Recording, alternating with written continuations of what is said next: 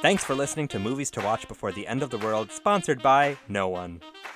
You can follow us on Instagram at Movies to Watch Pod, on Twitter at Movies the number 2 Watch Pod, on the TikTok at Movies to Watch Pod, or send us an email at movies2watchpod@gmail.com. As always, keep your pants on and don't forget to smell the Kevin juicy Bacon. celebrity gossip. Cinephiles unite. We're gonna need each other.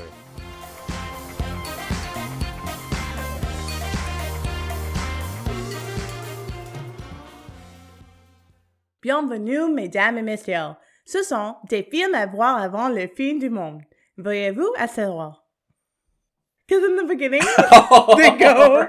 they go to the opera, and that's I was like really the overhead thinking about it. I announcement. was just like, where is this from? I thought you would just say, bonjour. Just being an air hostess? Yeah, that's what it sounded like. It sounded like you were giving like flight directions. No. Okay. I was being, like, when you go to the theater, I don't know Yeah. if you've ever been to the theater, but when you go to the theater, they do an overhead announcement just saying, welcome, ladies and gentlemen, please take your seats. Yeah, that's true. what I just said if you don't know French like Nadim and I do. Thanks. How's it going, Mita? Hi, Nadim. You know what? I'm living and breathing today. Are you? Today I felt my it. Today I'm God. living and breathing. Okay, but so it's like a good living and You breathing. do feel lively today. Do I feel nicer? You know what? I literally just came from seeing Da Baby. Okay. I was helping my sister watch The Baby this Yeah. evening, and I think I'm just like in a good mood because I had That's so good. many cuddles and kisses. That's good. Yeah, It energizes this conversation then. it really does. I probably should do that every Time we right record. before we record. Yeah, because usually by like this time of night, I'm Yeah, tired. there's days where I've been like, Mita, look alive. Yeah, what are you doing right now? Okay, Mita, we have two things to discuss before we launch into the film. Oui, oui. The big thing that in retrospect, we should have discussed in last episode, but we didn't. Yeah, But Oscar nominations came out. they did. They did. What are your thoughts? Very predictable. Yeah. I think we kind of went through it last week of like what we think was going to happen and what wasn't going to happen. Yeah. And pretty much everything we thought did. I noticed that while I was editing The One I Love, I was like, wow, we predicted everything here. We really did. We're like quite smart. Yeah. We also have seen most of the movies. have, like I yeah. only have I've seen Licorice Pizza now. Oh. We can talk about that later. But I only have Nightmare Alley left, I think. No, Drive My Car. Oh, and Drive My Car. Yeah. Yeah. I have those too. I have Yeah. Drive My Car and Licorice Pizza. There you go. And I have to see Spencer and The Tragedy of Macbeth. So you do have more. But in terms of Best Picture, Oh, okay. Yeah. So you only look at Best Picture? those are the ones that, look, it's hard to watch all of the films. And Uh-huh. like, there's others like Parallel Mothers that I want to watch as well. Those are probably the 5 I still need to see. Like, there's like tiers. I need Okay. to see Drive My Car and Licorice Pizza. I really would like to see Spencer, Parallel Mothers, and Tragedy. And then Tragedy of Macbeth is actually, I think, the 3rd tier. Okay. So I look at the Big 5 and I want to watch everything that has Okay. been nominated from the Big 5. Which, if you're not aware, the Big 5 is Best Picture, No. Best Actor, Actress, Supporting Actor, and Actress. So, And Director, so that's 6. so then I do the Big 6. Yeah. Which, yeah. So then I only have 2 left, which is Well, then you have actually quite impressive. You have Parallel Mothers as well. 3 left. I have Yeah. 3 left, which is impressive, though. That is pretty good. Yeah. Yeah. Especially, like, we're in the time that we're in currently. Yeah. Well, I make sure I have Best Picture covered, and then, like, if I could get to the others, I get to the others. You move forward, Yeah. yes. But I am also very happy that House of Gucci and Ridley Scott as a whole has been snubbed because I think he's just a grumpy old Even man. for Lady Gaga, though? Yeah, because I was thinking about it more when we had talked about it last week. She's good in it, but it's such a bad movie that that's the one redeeming thing of this movie is that her performance is actually very strong and Yeah. she does a great job. And I think she will eventually at least be nominated for an Oscar. I don't know if she'll ever win for acting because she Really? does have one for song. She already right? has an Oscar for song. Yeah. For Shallow. that documentary. Shalala. Oh, was it for Shallow? Yeah, it I was thought for there Shallow. was also. What about that documentary that was about sexual assault? No, it didn't win. No? Oh, okay. She won for Shallow. Got you. So she does have one. I just don't know if she'll ever win one for acting, but I think she will be nominated. I think she will win one for acting. Okay. I think so. I think Interesting. she's a strong enough actress, and I think she has enough respect in the industry that she'll be she'll be offered good roles Mm-hmm. and she'll do justice to them. Okay, that's fair. Like, even House of Gucci, like you're saying, I think universally she is recognized as the best part of it. Yeah. But I just feel like as a film in its whole, like, I'm having a hard time, like, separating. Is she actually that good in it? Or is this just so bad that I feel like she's really good in it? And as I mentioned last week, that would require me to watch it Again, a second time. And I'm not going to do that. When I watch it, I guess I have to watch that too. But that's less like a requirement and more like, I'm just curious. I don't want to pay for it again. I think that's what's really, like, bugging me. So when I rent it, then I will watch it with you. Absolutely, we'll do that. Okay, sounds good. That makes Hallelujah. sense. Yeah. But yeah, otherwise kind of super predictable. So we'll see what Oscar night brings. Maybe some surprises. Probably not. I kind of think The Power of the Dog and Belfast are going to split most of it. I think Kirsten Dunst might surprise us. I just have this She's feeling... not going to meet that, and I know you really want to make Kirsten Dunst a thing. She's good. She is a thing. She's been a thing since 1999. It's not going to happen. I do. That's out of the nominees there. That's where I want it to go. I know. In terms of those but performances. It's not going to. A girl can hope. Kirsten Dunst. I mean, she made it to the top 5. Yeah, if you're listening. And it's so nice her and Jesse are nominated together. He's also no chance of winning. No, he's not going to win. I don't want Will Smith to win. He's also I just going don't to win. Want it. And I want it to be Benedict. It's not going to happen. I would prefer Benedict as well. I think actually it was the better performance, but it's going to Will Smith. Yeah, but yeah. Best Actress is the only surprise left, I think. I think it could possibly go to Kristen Stewart. Yeah, I think so too. I'm praying it's either Kristen or Penelope. I really don't want Nicole to have her second Oscar. I would rather Olivia Colman have it. Oh yeah, I forgot about that. I do really like her in The Lost Daughter. Yeah. So there you go. Interestingly enough, I think Nicole Kidman is the person I want to have it the least. Yeah, because it's not a good movie. No, it's not. It's very blah. And like, look, Nicole Kidman, like, the worst you're going to get from her is a good performance. Yeah, that's right? Absolutely true. So, yeah, it's a good performance, but it's not the Nicole we know, what she's capable of. It's not even Nicole in Big Little Lies, which was a very good performance. Very good performance, yes. And deserved all the hubbub that went around it. Mm-hmm. It's not that. We'll see. 1 month away. 1 month away. So exciting. We'll find out. But until then, we have something else to discuss, Meetha. Something that might end our friendship. Something that possibly has, and maybe I'm just faking this right now. So I finally got around to watching the end of And Just Like That. Yes, And Just Like That is the Sex and the City reboot, if you will, if you're not aware. Which we've turned this podcast into an And Just Like That. It really, we've talked about it a lot. But Izzy, why don't you tell our listeners what has your... I almost said knickers in a twist, and I don't know if that's... What has your knickers in a twist? So overall, I think my thoughts on And Just Like That have been... I think we've actually had very similar thoughts, but just polarizing feelings. Mm-hmm. Like, overall, I think we both thought this was very passable. It wasn't very good. It needed a lot of work. But to me, I wasn't expecting more from it. I was surprised in a good way by some of it. I was surprised by the direction it carried with Carrie's arc, especially because that first episode I did find surprising.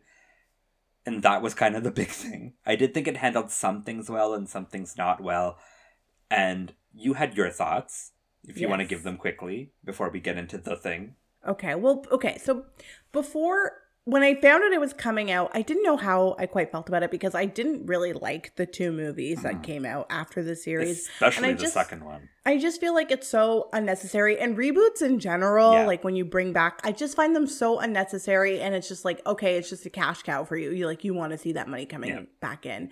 And one of the things that I really liked about the Friends reunion that they did is the creator said no, we're never going to do a reunion episode because we ended things in a nice way. We wrote that for a reason. We like the way things ended. Why are we going to, add more to that? Why are we going to mix things up a bit? And so I went into it with an open mind of okay, what are they really going to do here? What are they trying to do? And from reading all the press that was done from before it, they really did want to make up for sort of what they lacked in those the first time the series aired, which was a lot of diversity. And like, I think in terms of issues, they were good at covering issues, but they weren't as sensitive as they would be today. And so they wanted to make up for that kind of stuff. And I just felt like it was so forced and so pushed. Yeah. And I feel like they were writing a show because they wanted to apologize, but they weren't actually looking at like, what are they apologizing for? And I just don't think that it's necessary to create this, to like do a reboot just so that you can say sorry. Yeah, and I totally agree, actually. Like, it's very disingenuous. Mm-hmm. And like, I think the thing is, okay, so I read a BuzzFeed article. I read a BuzzFeed article on the weekend, and the BuzzFeed article was essentially about how it was trying to make comparisons with the updates that And Just Like That did in terms of diversity, in terms of both cultural and sexual diversity. Mm-hmm. The updates they did and why they shouldn't have made those updates because of the lack of diversity in the first one. So for instance, Miranda is suddenly bisexual and with a non-binary person, but she doesn't believe, there's this episode where she made this one joke about not believing it's a thing. For instance, like, I don't even know if that's a thing, but bisexual that's kind of... is a step to denial. Or something like that. That's the joke. And so essentially the article was saying, well, you don't get to make up for things because you took a stance in the first one. So it feels very disingenuous, or it feels very wrong. Yeah. And I'm going to tack this on to another BuzzFeed article I actually read today. Oh, wow. That I didn't discuss with me. But I know, me and BuzzFeed. They show up on my Facebook, so I read them. Okay. So there was an article published today about how 3 actresses in Euphoria have said that the scenes, they're not major characters, I don't believe. I think one of them might be a bit more of a major actress on the show, and the other 2 have been side characters. They were supposed to appear in nude scenes on the show that when they got to set and they were speaking to the director... I think it's Stephen Levinson is his name. Sam Levinson is his Barry name. Levinson's son. Yes, Sam Levinson. Yeah. When they were speaking to him, they essentially were very uncomfortable with the amount of nudity that was required. Yeah. They told him on set. He changed it right away.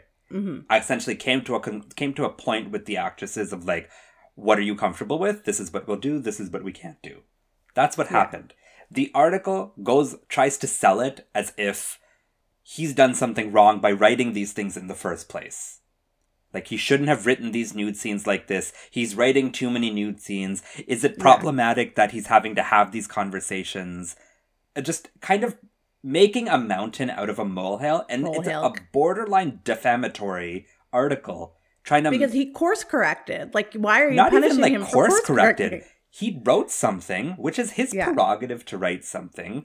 The actresses who read it, it's their prerogative to agree or not agree. They had a conversation. They came to a mutual agreement.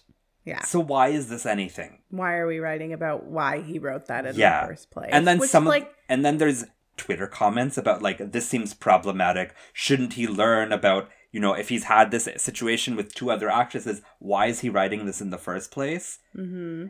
And I think to me, the criticism and Just Like That, it's kind of the generational difference, I think, is really getting to me.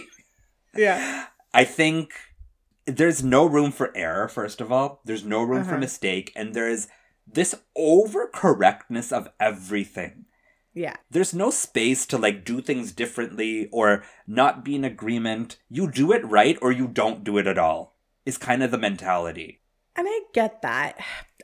My only thing is like, and Just Like That made it very clear that they wanted to make things right. Like, it wasn't like we're just making a show for fun. Like, they made it very clear in interviews and in articles that, like, the intention is, like, we know that we were missing things before and we want to bring that to your attention. But I just feel like they just sprinkled in people and didn't really think of, like, okay, we're watching these characters over, like, it's been a long time since we've seen them on television. Sure, they live in this, new world where there is more diversity and like they're, maybe their mindset has changed. But I just feel like I need to see the work that went into these characters to have them to get that mindset change. Like, I want to see them adapting to it. I think I suggested to you, I would have liked to seen like Carrie get canceled for something and like come to the realization that, oh, she was problematic. Yeah. And like, I just feel like it's really lazy to just be like, oh, you know, here's an Indian character, here's a Black character, we made up for it. Yeah. Have fun, guys. Bye. Like, I just thought there was a lot of laziness there. But in terms of your criticism is correct. Yeah. That's the difference, is that your criticism is exactly what it should be.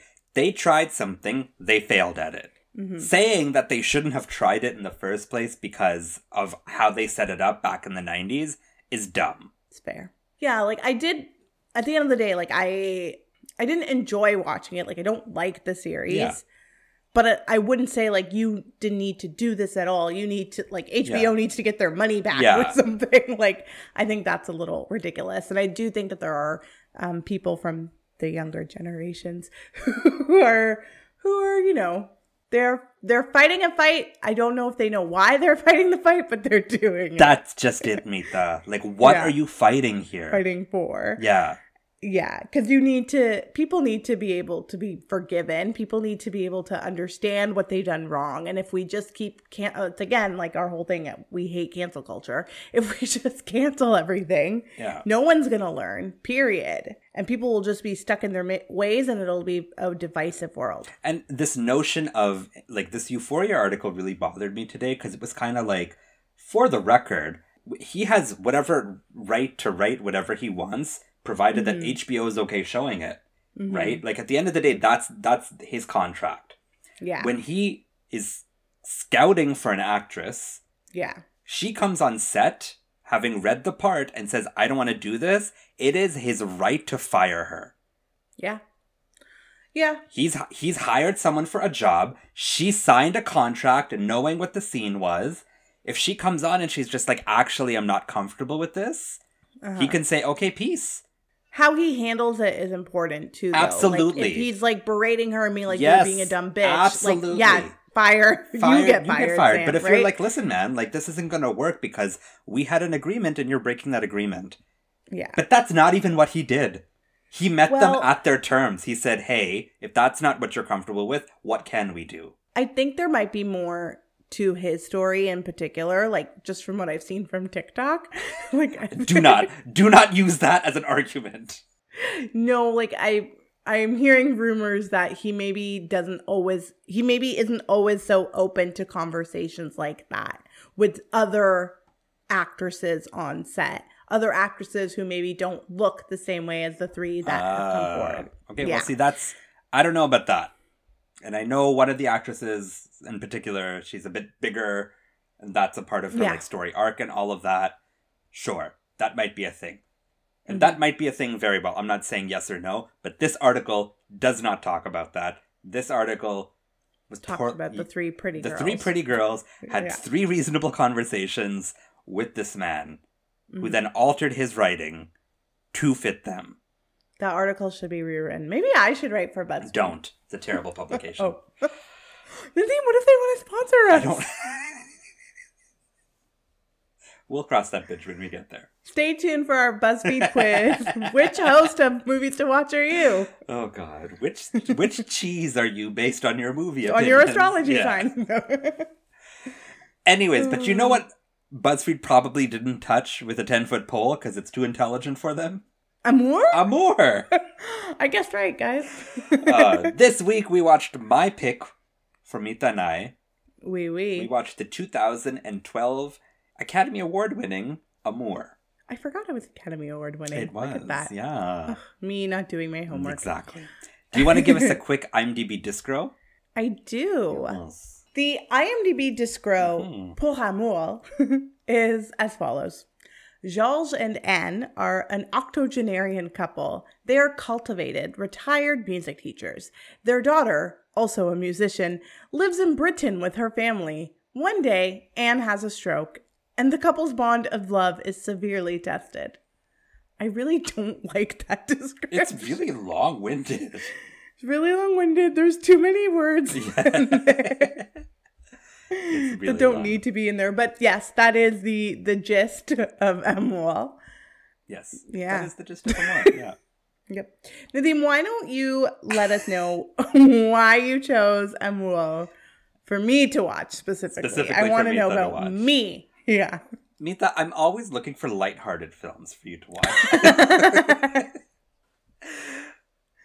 And this is not one of them. And so I remember seeing Amour back in 2012 when it first released. It won the Palme d'Or. It was a real big movie at the time. It was in the festival circuit, was getting a lot of talk, Oscar buzz. It ended up getting nominated for Best Picture, Best Director, Best Screenplay, Best Actress, and Best Foreign Picture, which back in the day, pre-Parasite, was a big deal for a foreign picture to have that kind of clout. Because it not only had a Best Picture in the top 10, it had a Best Director, which was in the top 5, meaning it was one of the top choices for Best Picture.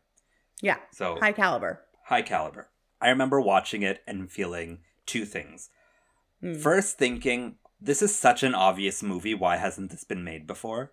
Why haven't we ever seen this perspective of love? What it means for love to end. Yes. Like, why haven't we ever seen that? The other thing I remember thinking was, this is a punishing and brutal film to watch. It is probably one of the only films completely devoid of fun. There's like nothing light. There's nothing easy about this. There's nothing fun about this film. It is very hard to sit through, but it's also very rewarding. It's a beautiful, beautifully written film. It's heartbreaking to watch.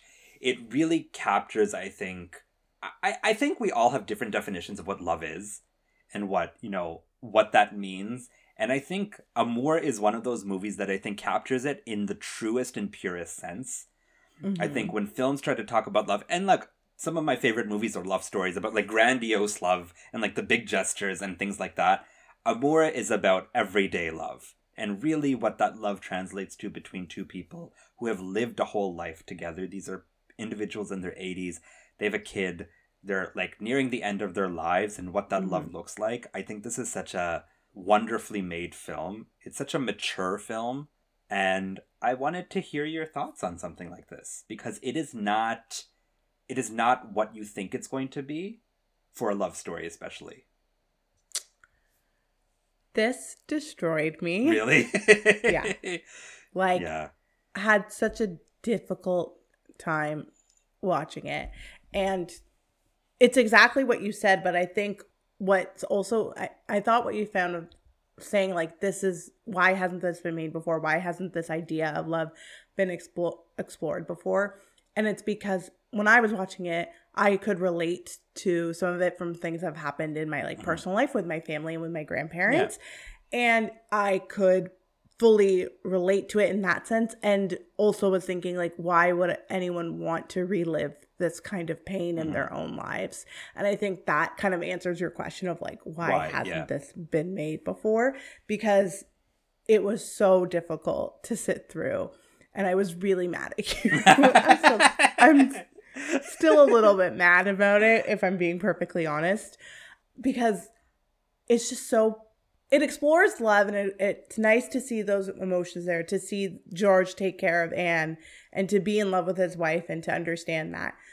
But it's so polarizing what you're watching, and like having had personal experiences that are similar, or at least in the same vein of like my grandmother suffered from many strokes over her lifetime, and like watching, you know, my parents and, you know, my parents' siblings take care of her. Like that's just very difficult to watch and to observe. And like, it's hard when your own grandma doesn't remember like which granddaughter you are and might confuse you with somebody else because she also suffered from dementia. But watching all, sorry, it's really hard to talk about. Oh, wow. This destroyed me. It really did. You asked before you started watching, is this movie going to make me cry? And I was just like, maybe. It did. So thanks for that. I also was not in that mindset. This time of the year. In the winter, I don't like to live in my own sorrow. And I think there's a time and a place. Yeah. There's definitely a time when you can be like, I need to watch something sad. I need to live through something sad. And this was like not the time and the place for me Yeah. at the moment. And so it was just extremely difficult to watch. But I do feel like if you are able to watch this and you do want something that is going to be moving, this movie is very simple. It's a very simple plot. But it's done perfectly. And it explains things so well without having, like, I think a poorer film, a lesser film would have tried to make something grandiose out of it and would have tried to like done more. But this is just what it is. There's a lot of like silence in this movie. There's a lot of like sitting with your actual emotion and like absorbing what's being told to you. And a lesser film would have had much more dialogue, or would have had, more music in the background of like what's happening, or created a score that's trying to tell you how to feel. This just speaks for itself, and that I appreciate about it. I'm still having a hard time wrapping up like whether I like this or not. That's just because of the emotion that it drawn out of me, and like I just wasn't ready to process that. So I want to give a warning to people if they're gonna watch this. You might cry. You might feel like there's no hope, but then that's interesting because I don't necessarily feel like there's no hope. Maybe I'm just like in a different mindset. No, and it's also interesting that you mentioned your own grandmother, because so when I watched this in 2012, my maternal grandmother was still alive, and she was actually quite healthy at the time. And I'm going to go into a story, and you can go into details if you choose to. Yeah. What happened in 2016 was she was in the Middle East with my aunt, and they were headed to the airport, and she fell and shattered her hip. Shattered her hip, traveled to India with a broken hip. This woman like endured a lot in her life, and she was very graceful with her how she dealt with things. So she traveled to India with a broken hip, and then was essentially bedridden for 2 months. And it was established that she needed to come back here because my uncle is a doctor in Edmonton, my sister is a doctor here, my wife is a physiotherapist, and my mom lives here. So it was established that she would come live with my mom because it just made the most sense. There was the most support here. Yeah. So someone had to go get her. And that someone ended up being me. So I flew to India. We were actually working together at this time. Oh. Yeah. I flew to India. When did you go to India when we were working? You might have actually already moved to Toronto at this time. It was 2016. 2016? Yeah, I did. So it was right around that time. So anyways, I flew to India to pick her up. And I remember getting there and being like, she was bedridden.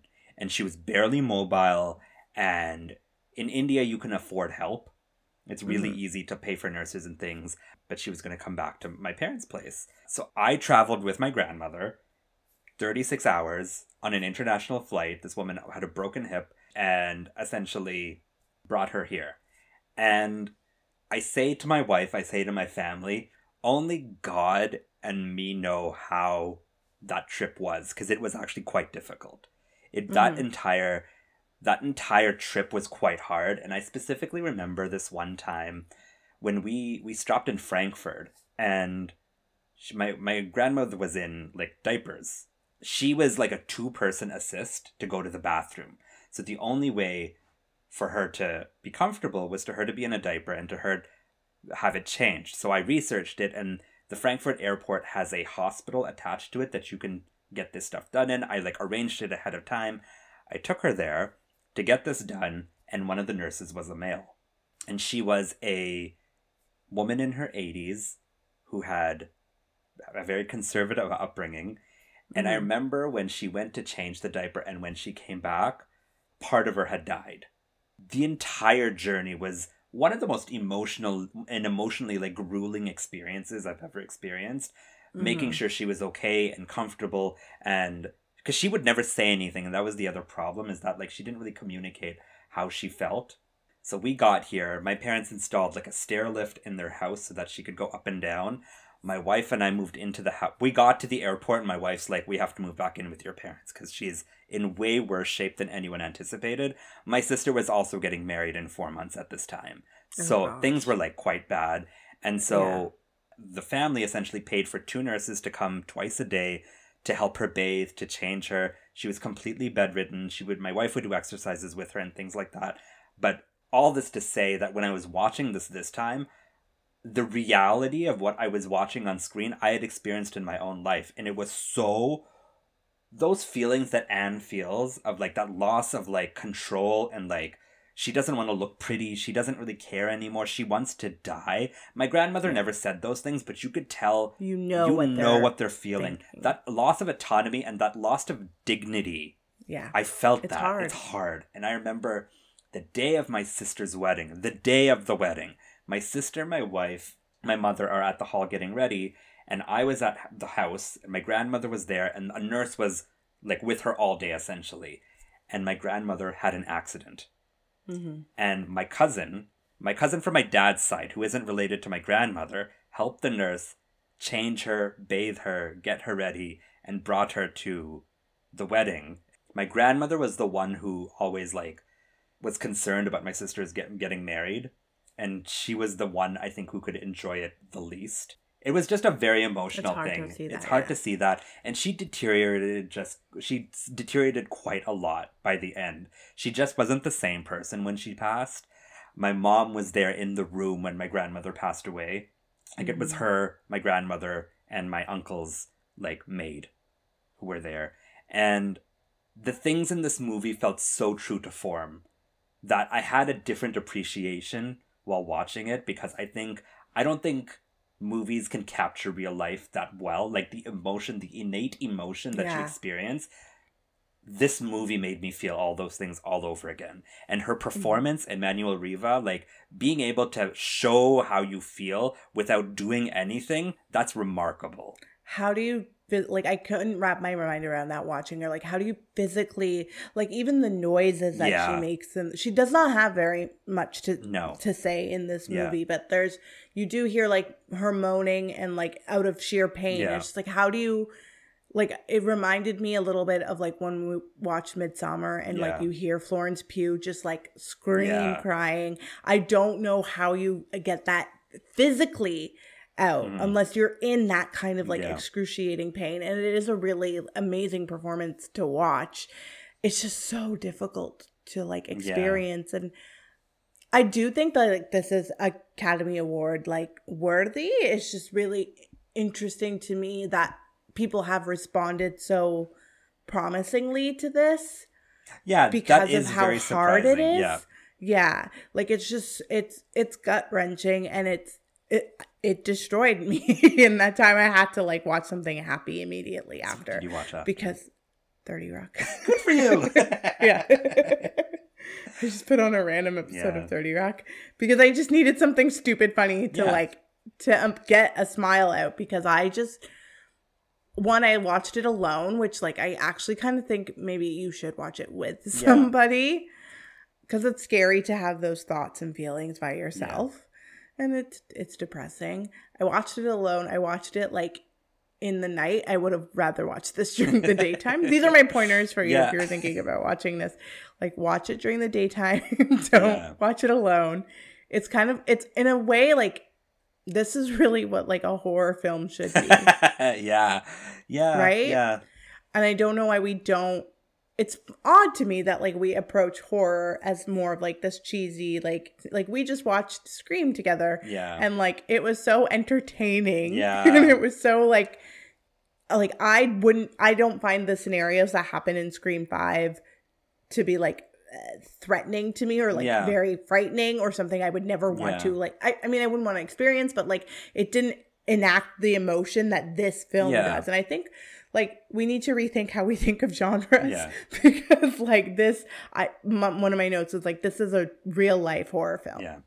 I think one of the other reasons you feel that way, and correct me if I'm wrong, I just think our parents are also older. They're nearing this kind of, like, point in their lives where I think I've never seen a movie that discusses death this way. Like, especially when you talk about even people of old age who die in film, they always die with grace. They always die with dignity. They always they're on their deathbed surrounded by loved ones. Exactly. Yeah. And it's always so picturesque and beautiful in many ways. Yeah. But this is actually what it is. Or they're, like, either somebody's going to avenge their death. Yeah. Like, they were murdered or something, right? Something like that. But that's actually not the case. This is actually what it is. And this is more likely to be what happens. And I think the other things that I find interesting are how frustrating George becomes to his daughter. Mm-hmm. Right? His inability to kind of let go and let her kind of take control and like do what's best. Those conversations of like, we should put her in her home, and you know, him saying, well, I'm not going to do that. No, I promised her. Yeah, I promised her. I remember we had that conversation about my grandmother, and where we were like, home is the best option, and my dad was like, a home will literally kill her. It's like, it was like, yes, theoretically speaking, it is the best option. Emotionally speaking, it will destroy her. It'll be that bad, yeah. And like, these are real. I think it's, when I watch it now, these are real conversations I've experienced in my life, I've had around me. And so when I watch this, I have a complete, like, when I watched it the first time, I remember being like very impressed by how it's made and impressed by how true to form it was. And now I'm just impressed by how accurate it is. I don't know how you get to that. Like, that's what I think is really remarkable about this, is like it's so simple and there's so much restraint. Yeah. Hollywood would destroy this. Like, this could only be made by a European, by French people, yeah, filmmaker. exactly, yeah. Or yeah, like, it just would be terrible. It's a lot. It's a lot. So you're still having like a bit of an emotional reaction to it? So here, I'll give you some context. Yeah. The week I watched this, I had some homework with my therapist. Oh, okay. And my homework with my therapist was to write out a loss graph. So to like think back to anything in my lifetime from the youngest age that I can remember till now of when I've experienced great loss. And what I yeah. This was like the worst. You picked the worst timing for me to watch this. Yeah. And I realized when making this graph, like from the age of 12, I've had a lot of people in my life pass away, and maybe I'm very much, I'm going so deep here. Yeah. I'm a compartmentalizer, and so maybe I never like went deep inside myself to like actually experience those things, but writing it down and like actually having the visual of like, at 12 this person died, at 13 this person died, at 14 this person died, at 15 this person died, like actually seeing the last, I started it at 12, so it's the last like 17 years of my life. I've experienced a lot of death, and I wrote that. Then 2 hours later, after like discussing it with my therapist, I watched this. Whoa. So that's a lot. It was a lot. It was a lot for a Saturday. That's a lot. I did not realize. Well, I didn't tell you. No, you didn't. Yeah. Kind of wish you had, so I could have been like, don't watch this today. I mean, I didn't know what it was about exactly. Like, I thought, you know, from looking at the pictures and from what you've told me before, I thought it was a more romantic film, if anything. Like, this is about love, and I would maybe categorize it under romance, but it's not romantic. Yes. Yeah. Yeah. I think there's a difference there because you do really, like, you can feel the love that Charles and Anne have for each other. It is very palpable. Yeah. And even her daughter, you can feel that love too, because she's just looking at it from a different point of view. She's saying, like, logistically, what is best for my mother here, where George is thinking more with his heart than his head. And it is a romance film in that. And so I thought, going into it, I thought it was just going to be like this old elderly couple. Like, I thought it was going to be like the beginning of Up, which I could like handle. Which is also in and of itself emotional. It is, right? And that's an emotion that I could, you know, handle in that moment. But watching this and not knowing and then having to experience it was, I did pause it quite a bit. I had to like take some breaks in between too. Yeah. Because I will say that it's a lot of movie. It's a lot of, over 2 hours. Yeah, 2 hours. It comes at you very consistently and in long, uncut scenes. It's a slow burn. Yeah. And you know where it's going. Any other way. And exactly. And you know exactly where it's going. Yes. There's no twist. It's a very well made movie. No, there's no twist in this at all. There's no like shock and awe. No.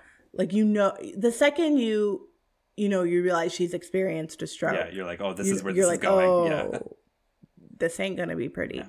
So, yeah, it was just a lot to take in for that time. So let me ask you then, considering that's the experience that you had, and considering how like visceral a reaction. I don't think you've had that kind of reaction to anything we've watched before, of like almost all 100 movies we've watched. How does that make you feel about the film? That it was able to incite that in you? So the last time I've had a visceral reaction like this was when I went and saw, what's the Mr. Rogers film? The newer with Beautiful Day in the Neighborhood? Yeah, with Tom Hanks. Really? I did. That's when I realized that like maybe I should go into therapy. Okay. Like watching that character realize Yeah. maybe I should go into therapy. It invoked a lot of emotion out of me too. And I actually did cry in the movie theater, like watching it. And I had that emotion. It took me some time. Like at the moment I was like, why am I doing this? Why am I crying? And same with this, like, why am I putting myself through this? For this, it was like, oh, I have to watch it because like it's homework.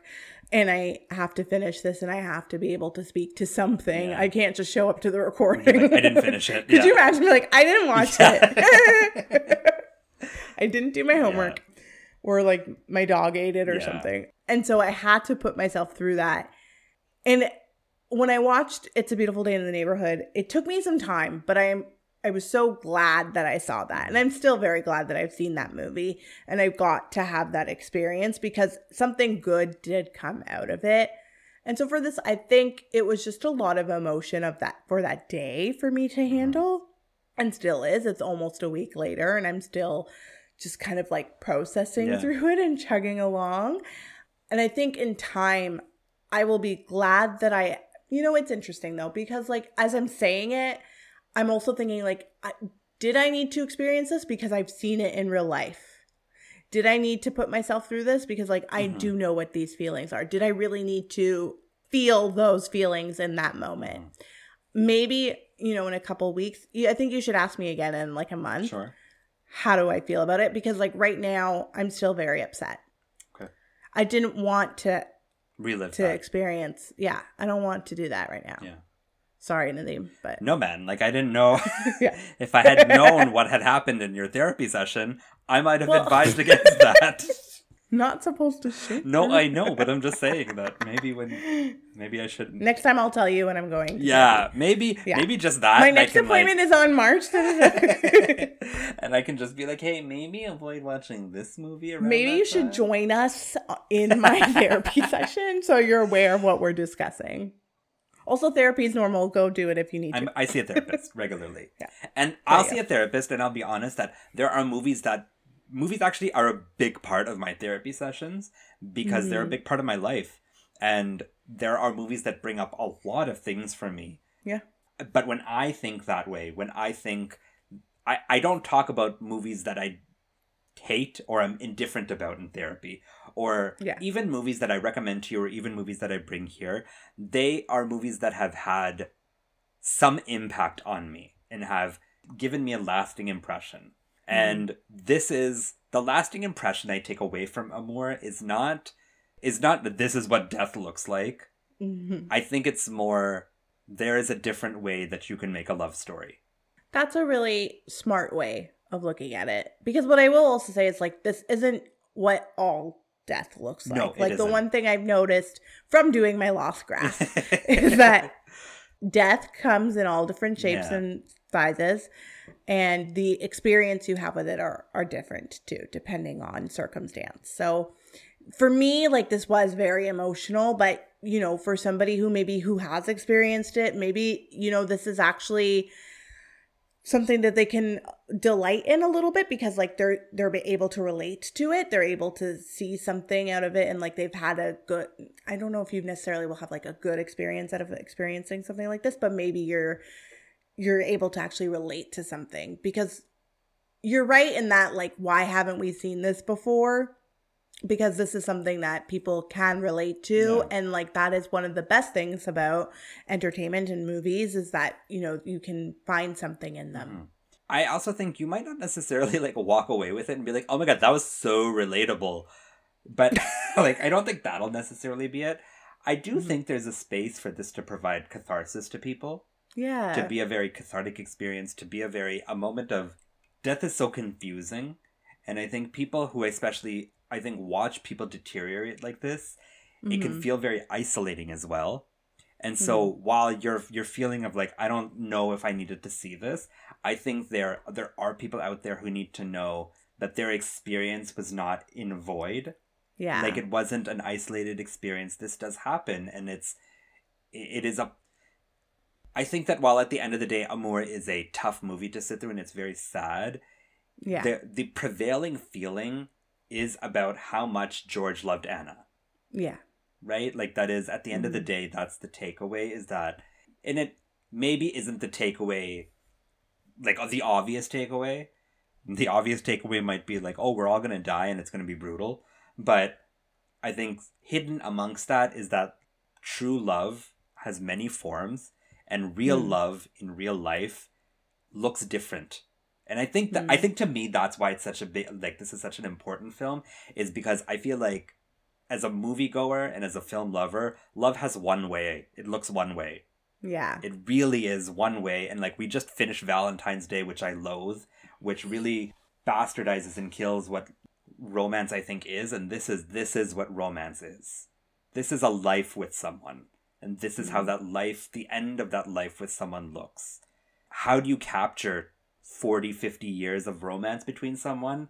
You have them sitting down at breakfast, being able to have a normal simple conversation. That is also miraculous. How do you capture that? Because she has her stroke very early on, but by the time that stroke happens, you can tell these people have a history. Yeah. That's just even how they're interacting after coming home from the opera. Like, was it an opera or a musical performance? It was a musical performance of one of her students. I don't know. Okay. Yeah. Yes. I did have one positive. Yes, go on. Like, one positive note from it. Because, well, and it gets a little deep. As the rest of this episode has. Just letting you know.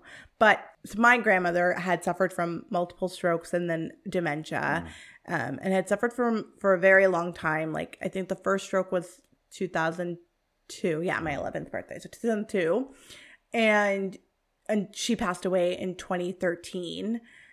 And like having to go through, you know, those years of watching her suffer and like having different caretakers come in and seeing my mother and her siblings kind of discuss and maybe not always agree with like what care should look like, you know, was really tough. And when she passed away, we were all not excited, but just like happy that her suffering was over, that she was able to move on, and she was older.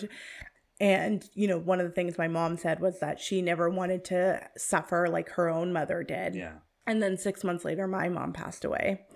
And when she passed away, it wasn't prolonged. It was just very quick. It was in a week of her not feeling well did she pass away. And like, the one thing I did get to take away from this was like, at least my mom didn't have to go through like what Anne did. Yeah. And like, that was her hope. And so that was my one positive note from watching this movie. Well, I'm glad it could at least do that. I'm glad it could at least give you a little, you know, that perspective on that experience, if nothing else. Do you have sequel, prequel ideas? I didn't know how to segue to that. You did it perfect. That's the exact way we should do it. I love that. Thank you for that, Nadim. No problem. I actually think it would be really interesting to see their love story from the start. Yeah. But I don't want Hollywood to do that. I want, like I kind of want, like, as it's like you said, when we meet them, we know they've been in love for years. But I think that, you know, the telling of a marriage is a really interesting thing. And like, we kind of, you know, see them, we admire them, we adore that they're this like elderly married couple. But like, what were those first few years actually like? What was it like having a baby, having a newborn? I think having now like witnessed it from like my sister's perspective, it's totally different than what I ever thought it would be or what the movies show it to be. And so I think it would be really interesting for Mikhail Haneke. Or Hanke? I don't know. Hanke? Yeah. I'm so sorry. I should have looked it up. No, it's Hanke, but I don't know how to pronounce it. Like, okay. Yeah. It would be interesting to see his perspective, because I did find the perspective of this very interesting. So I would like to know more about that. And I want to know more about their daughter too. Okay. What's her life in Britain like? Yeah. She has one kid in boarding school. The other kid like doesn't know what they want to do with their life. there seems to be a significant age difference between the two kids. Yeah. So, yeah. There's a story there. Yeah, maybe. I will go into my rating, and then... Oh, okay. I'm going to go cry. And then you can gather yourself, and then give me your rating. Okay, thanks. There is a reason this has been our most serious episode, and will probably stay our most serious episode, because this is a really hard movie. This is a really tough movie, and there are movies about, like, I have a couple of movies about abortion I might include, and this is still the most serious movie that you'll watch. You're so tapped. I'm all about the fun with my choices. But this is still the most serious, because this is the most true to form in more ways than I think documentaries kind of are, because documentaries often capture... They're not about the everyday stories. You're never going to see a documentary about a real couple and how one of them dies. Do you know what I mean? They're kind of about the extraordinary in the real life. And so this is the closest thing you'll find to what that real life experience feels like. Yeah, peppered in with, like, the symbolism of a pigeon and, like, things like that. But it's the truest, it is the closest thing to reality you'll get. And that is that realization while you're watching that, like, oh, I'm watching what could be someone's real life. That is what makes this so punishing and so cruel to watch. But at the end of the day, I do think for two reasons, this is a movie everyone should watch. A, because everyone should know that this is what it looks like at the end. Like? Yeah, that it might not be like this for you. And I hope it isn't like this for you and your loved ones, but it is like this for a lot of people. It's hard. And you probably know somebody that this was like for. Exactly. You definitely know someone who this was like for, and that's heartbreaking. Yeah. On the other end, this is also what love looks like. This is really what true to form, like, real down-to-earth love looks like. This is it. If your parents are, you know, still together, for instance, and they, like, love each other, like my parents are still happily married, that feeling that I get from them is the feeling I see in Anna and George. And so it feels very, like, true to form. What people look like once they're, like, really aged, and once they really care for each other, because even when they can't stand each other, they love each other. Even when she's, like, refusing to drink the water and he slaps her in the face because the frustration of the experience that they're going through, you feel so sorry for both of them in that scene, because you get it. You truly understand how she feels and he feels. And it's heartbreaking that, like, this is just what it is for these people right now. This movie is also full of, like, some super pretentious shit. I will say that. This director, Michael Handke, is very confident in his filmmaking, and as a result puts in just things where I'm just like, you know, the pigeon. There's just things in this movie that are kind of, like, really movie. And did you need that? Yeah, like, there's really just things that it's kind of like, okay. But I do think they're all forgivable at the end of the day, because this is it's a difficult movie to make, and it's a difficult movie to make well, and he does it very gracefully. It is extremely hard to watch, though. So while I do highly recommend it, I do maybe listen to Mita's, what Mita has said, because her experience was different, but I still would give this 4 stars. 4 for Nadeem. Okay. So I'm not the kind of, I don't know if I necessarily, like, believe in trigger warnings. Yeah. But because at the same time, like, as much as this was so hard for me to watch, I also don't want that trigger warning. Like, I as a person don't need trigger warnings. Yeah. Like, let me experience what I want to experience. But if you're the kind of person that needs a trigger warning, and, like, it's going to be hard for you to watch something that deals so realistically with death, taking care of an elderly person, and, like, love even, then don't watch this, or watch it with somebody. Watch it in a space that you feel safe. Yeah. For the most part. Because this was, you know, I've explained it was very difficult for me to watch. Even beyond, like, if I took away my own personal experience and, like, what I had been going through that week, and, like, what I had been working on, it is still very difficult to watch, and, like, it's hard to experience, period. That doesn't mean that this is not a good movie, though. Like, it is beautifully made. It tells a story beautifully as well. And it's a story that isn't heard very often.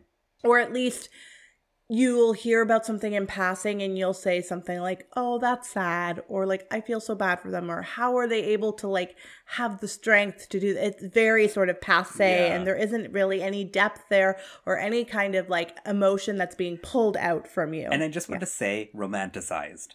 Yes. And this does strip it of that romanticism. Yes. Because the lesser film would show us this, but then they would show us George falling in love with somebody else like years later. Or the silver lining would be very apparent. And like, that's not here. And that's not necessary in film. And I think we do need more movies like this that can naturally withdraw raw emotion from people the way like it has for me. Because I like watching movies to feel something. Whether it's, you know, a sad emotion or happy or something in between, I do want to feel something when I watch something. And I definitely felt something watching this. And I think that is so, it's important to also feel a range of emotion as well. And so while like this is difficult to watch, sometimes it's also necessary. Yeah.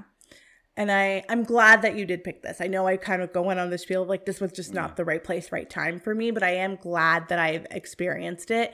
Is it something that I would experience again? Probably not, because of how difficult it was. Yeah, I wouldn't watch it again.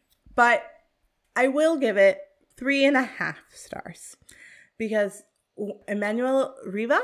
Yeah. I don't know how she physically was capable of like doing this role, and because of how realistic it is. Like I have seen her facial expressions, her noises, her physicality. Life, I have witnessed this in real life, and I don't know how you can mimic that. Like it's so hard for me to like wrap my mind around like how does that actually go. And the other thing is, you know, the people surrounding her.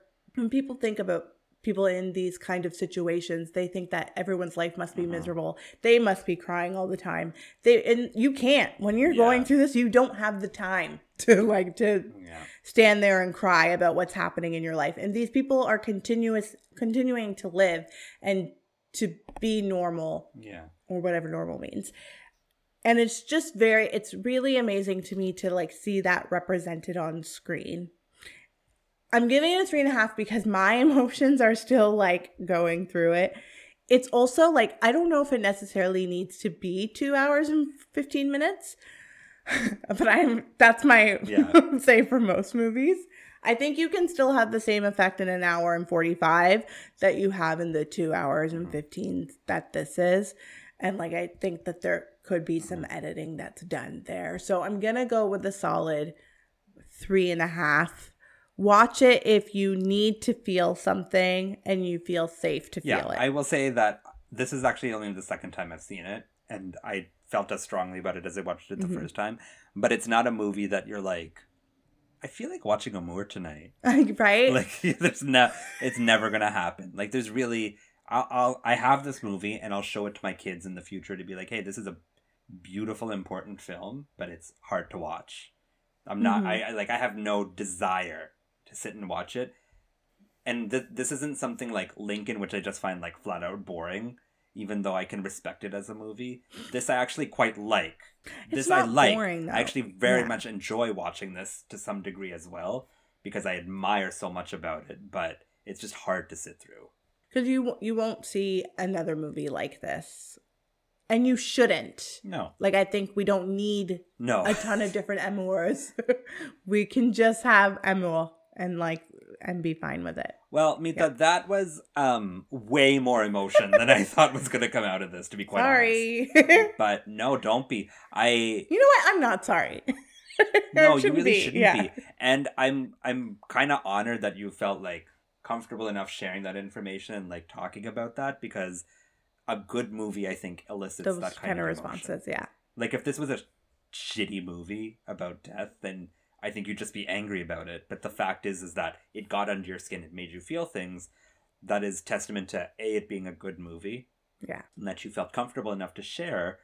You know, I appreciate that. And so do our listeners. Scream 5 didn't make me feel that way, so. Okay, Mita. What lighthearted film are we watching next week? Okay, so we are going to, before I tell you, we have to play the game. Yeah. Nadim, it's time for different characters, same world. Ba-da-bup. Yep. Okay. So this one is difficult for me to, I don't think you're going to get it. Okay. It was difficult for me to pull actors. Okay. So one of them is an actor in the film, and two of them are characters from the director of this film's previous films. Okay. Does that make sense? It does. Okay. The names are Fiona Anderson, Okay. Nabby Adams, and Margot. Just Margot. Just Margot with a T. Margot. Okay. Your timer starts now. All women, right? Yeah. All female characters. Yeah. Fiona Henderson? Fiona Anderson. Fiona Anderson. Am I going to know, like, should I know one of these? You should know Fiona Anderson, but you might not remember it. Oh. But you'll know it once you figure out what it is. Okay. Margot. You have 30 seconds. It's not Carrie Coon, is it? No. That's Margot. And she goes by Go. Go, yeah. 20 seconds left. Give me the actresses, and then we'll see. Okay.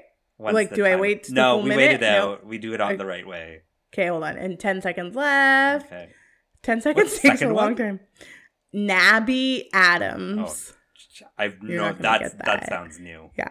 Okay. Okay. So, timer's up. Okay. Actresses are Julie Christie. Okay. But remember, two of them are... Yeah. Okay. Julie Christie, Michelle Williams, and Sarah Polley. Yeah, I'm not going to get this. Okay. So, Fiona Anderson is Julie Christie in Away with Her. Oh, okay. Which is directed by Sarah Polley. Michelle Williams is Margot in Take This Waltz, which is directed by Sarah Polley. Nabby Adams is Sarah Polley in John Adams, the HBO miniseries that there was. So we're watching something like Sarah Polley. Yeah. I don't know. So we're watching Stories We Tell, which is a documentary that Sarah Polley made. Okay. Yeah, do you know, have you heard of it? I've heard of it, but I don't know much detail about it. I don't want you to look up anything. Okay. Please stay anonymous towards it. Where am I watching it? You're going to have to rent it. Okay. Yeah. But it's called Stories We Tell, and it's a documentary done by Canadian actor-director Sarah Polley. So we got some representation. Yeah. Excellent. We're Canadian, in case you didn't know. Yeah, in case you didn't know. That's why this is a big deal. Yeah. Okay. Yeah. That's for next week then. That is for next week. Yeah. Do you have any parting words for this really happy episode? I do. Yeah, you got some parting words. Things will go on, and then one day it will all be over. What a line. Okay, I need to go watch something fun. Yeah. Yeah. Sorry. Thank you so much for listening, friends. Please like, subscribe, share, and rate and review. And we promise our other episodes will be way more entertaining than this one. See you next week for the stories we tell. Just stories. Just stories we tell. Okay, not stories. The stories. Not the stories. Just stories. Stories we tell. Okay. Okay. Bye. Bye. Thanks for listening to Movies to Watch Before the End of the World, sponsored by no one. You can follow us on Instagram at Movies to Watch Pod, on Twitter at Movies2WatchPod, on the TikTok at Movies to Watch Pod, or send us an email at movies2watchpod@gmail.com. As always, keep your pants on and don't forget to smell the Kevin Bacon.